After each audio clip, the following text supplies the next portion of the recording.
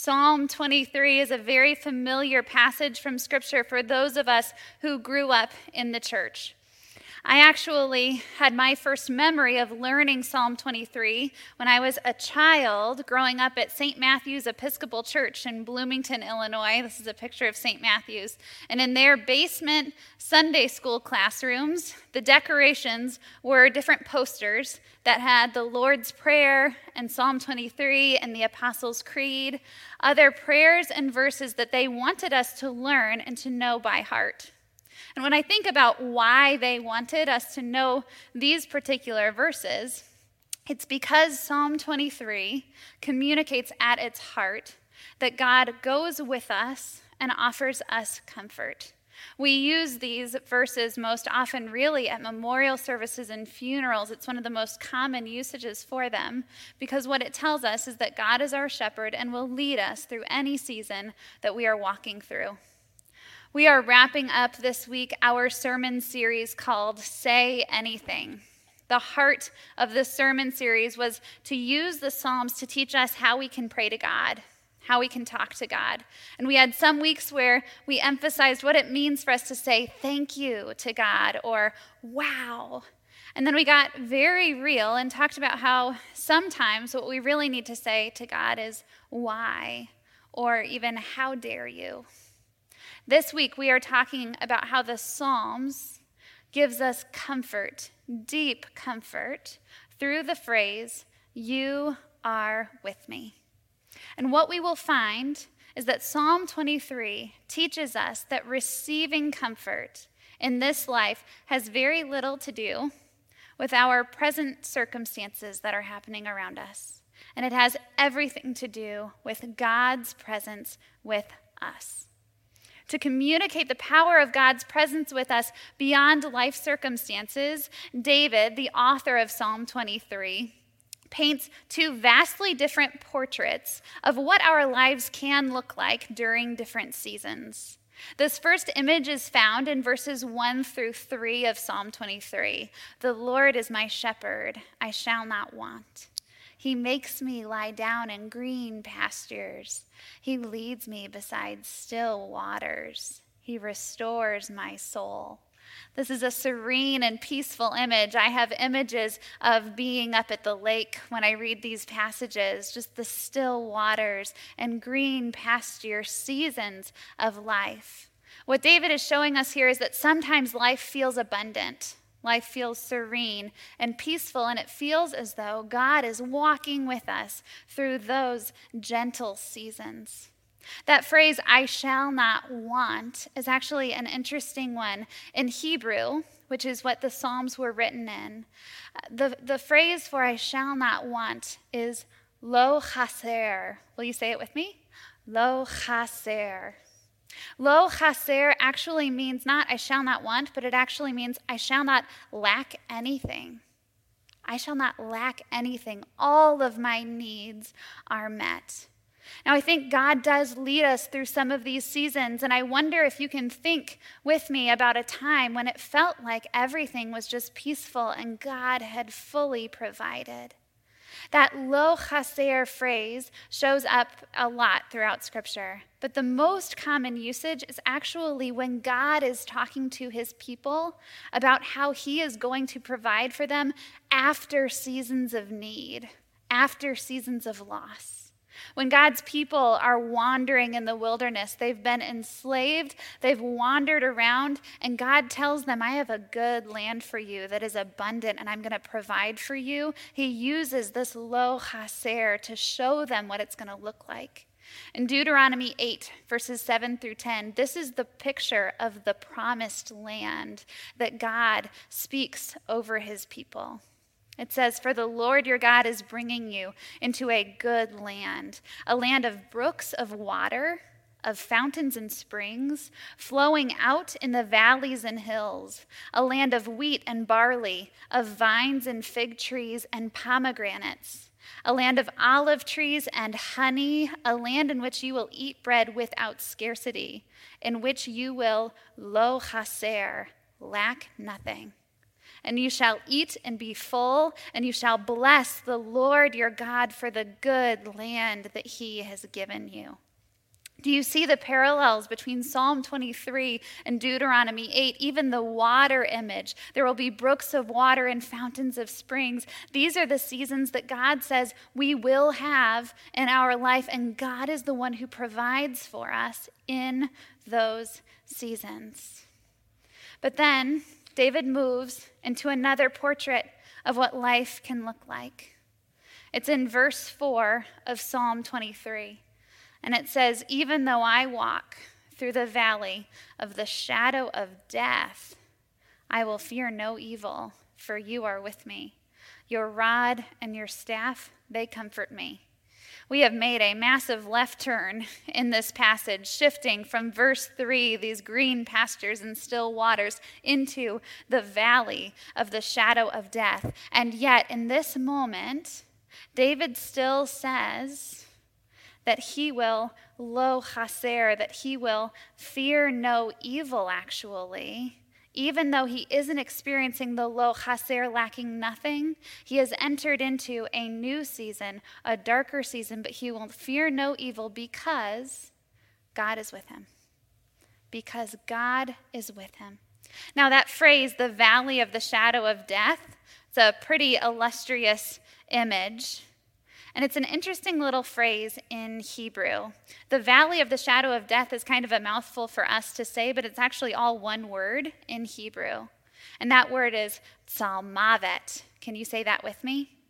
Tzalmavet, the valley of the shadow of death. Now, this word isn't used a whole lot in Scripture, but there is one instance that communicates how when we are walking through seasons of darkness, seasons of deep uncertainty and fear and even death, how God shows up to shine his light and goodness and presence into those spaces.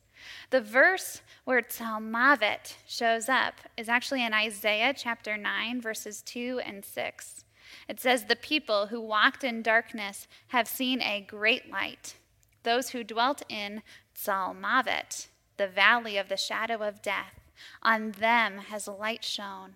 For to us a child is born, to us a son is given, and the government shall be upon his shoulder, and his name shall be called Wonderful Counselor, Mighty God, Everlasting Father, Prince of Peace. Now, if you're wondering where you've heard these verses before, it is July, but these are the verses that we typically read at Christmas when we are talking about the coming of Jesus into the world, the incarnation of God's Son. This is God's physical presence coming into the world to be with us, not just when we are in lo chaser, lacking nothing, abundant serenity, but actually, when we are walking in tzalmavet, when we are walking in the valley of the shadow of death, that is when Jesus enters in to shine his light and his presence to give us comfort and hope. Just as David tells us in Psalm 23 that even in the valley of the shadow of death, he won't fear anything, so Isaiah prepares us for the coming of Jesus into the world, that he will go with us no matter the circumstances. Beyond the present circumstances of our lives, whether we are in lo chaser, lacking nothing, or in the tzalmavet, shadow of death, our ultimate hope and comfort is that God is with us. Now, I know that it is easy to let our present circumstances, whether it's that abundance or that darkness, dictate the emotions that we experience and even the posture that we carry through the world. And more often than not, it really would just be easier if we could pray that God would just come in and change and fix whatever struggle it is that we're facing. But the promise of Scripture still stands. And the promise of Scripture is not that God is going to make life on this earth super easy for us, that we are always going to have smooth roads paved before us. Actually, when we look at Scripture, the story of God's people is that often it is the ones who are closest to God who walk through some of the hardest trials throughout Scripture. But God goes with them. Out of his deep love and care, he goes with us no matter the circumstances. And that is the promise that we can hold on to and receive comfort from. I've had a lot of conversations with people in this season who are pretty anxious about the fall and the months that are ahead.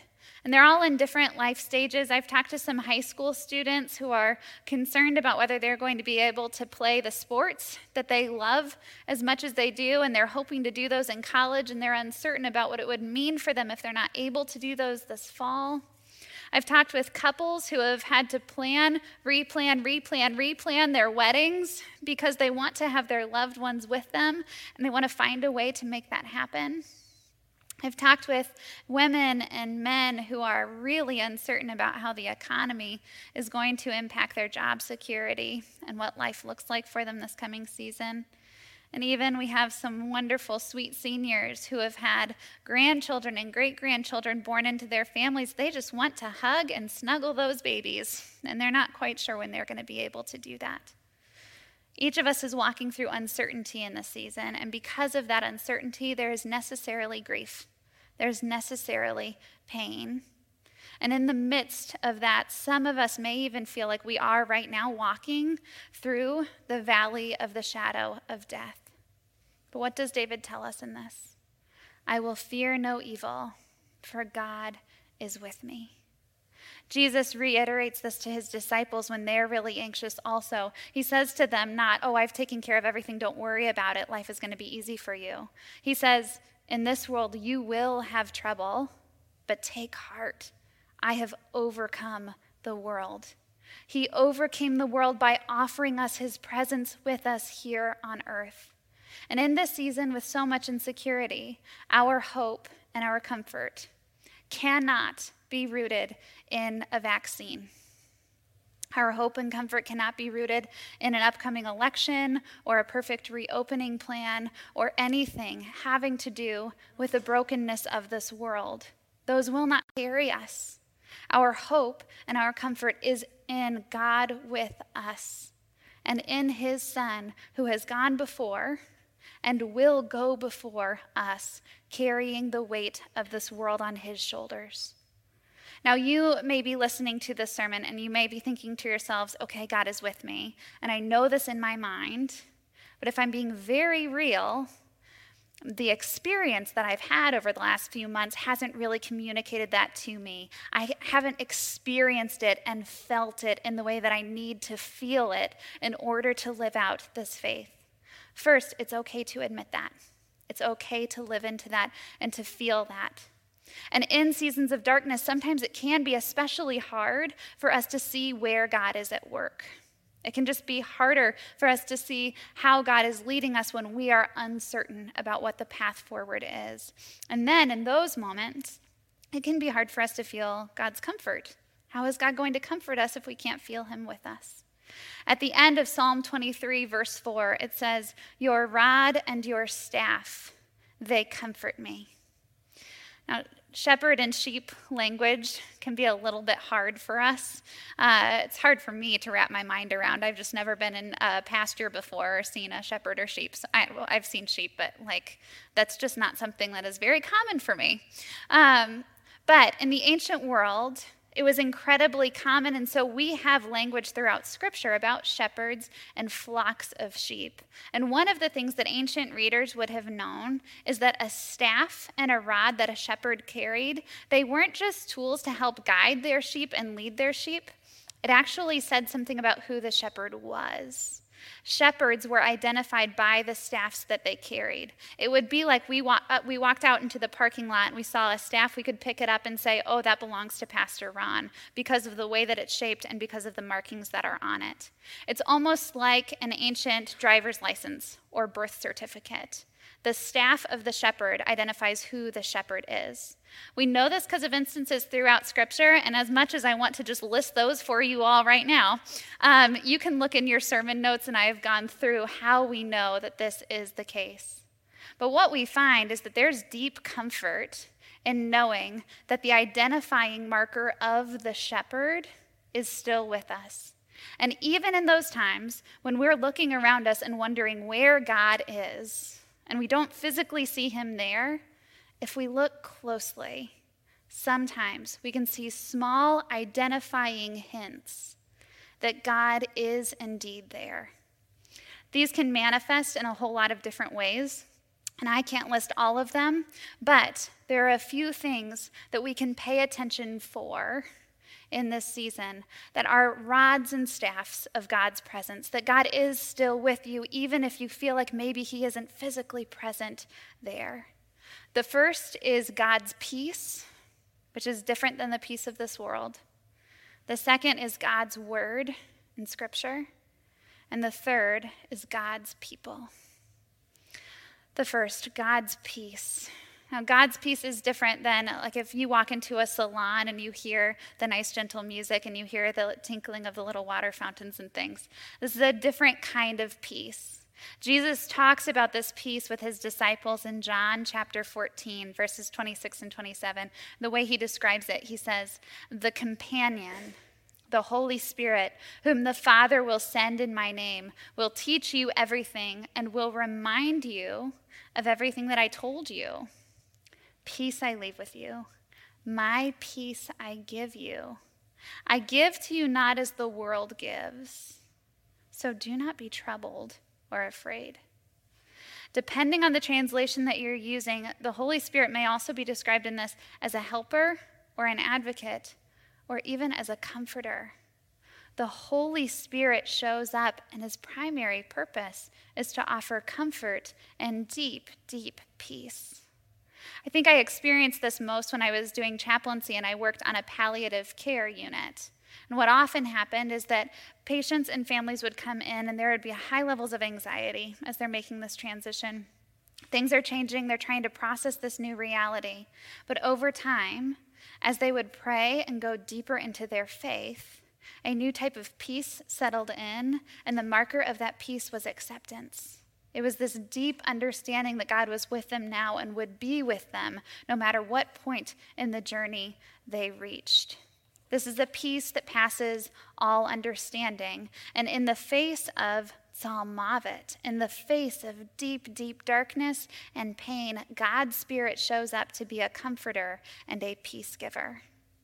The second identifying marker of God's presence, one of those rods or staffs that shows up to remind us that God is indeed with us, is found in God's word in Scripture. Now, you may be saying to yourself, yes, Melissa's a pastor. She's going to tell me to read my Bible, and that is fair. I understand that. I do love Scripture. But I think what can easily happen for us is that Scripture can almost become what is sprinkled on top of life after we figure out the stuff that really matters.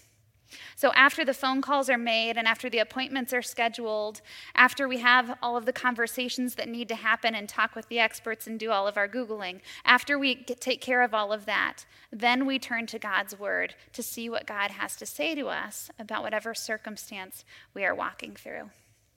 As I was talking with Pastor Emily about this suspicion that I had, she shared with me that when she was on a trip to visit one of our missions partners over in Istanbul, it trains Iranian pastors to go into hard places to evangelize and lead churches. She said that when those pastors get arrested and they're imprisoned, you would think that the things that they would want most are things like toothbrushes and soap and things like that.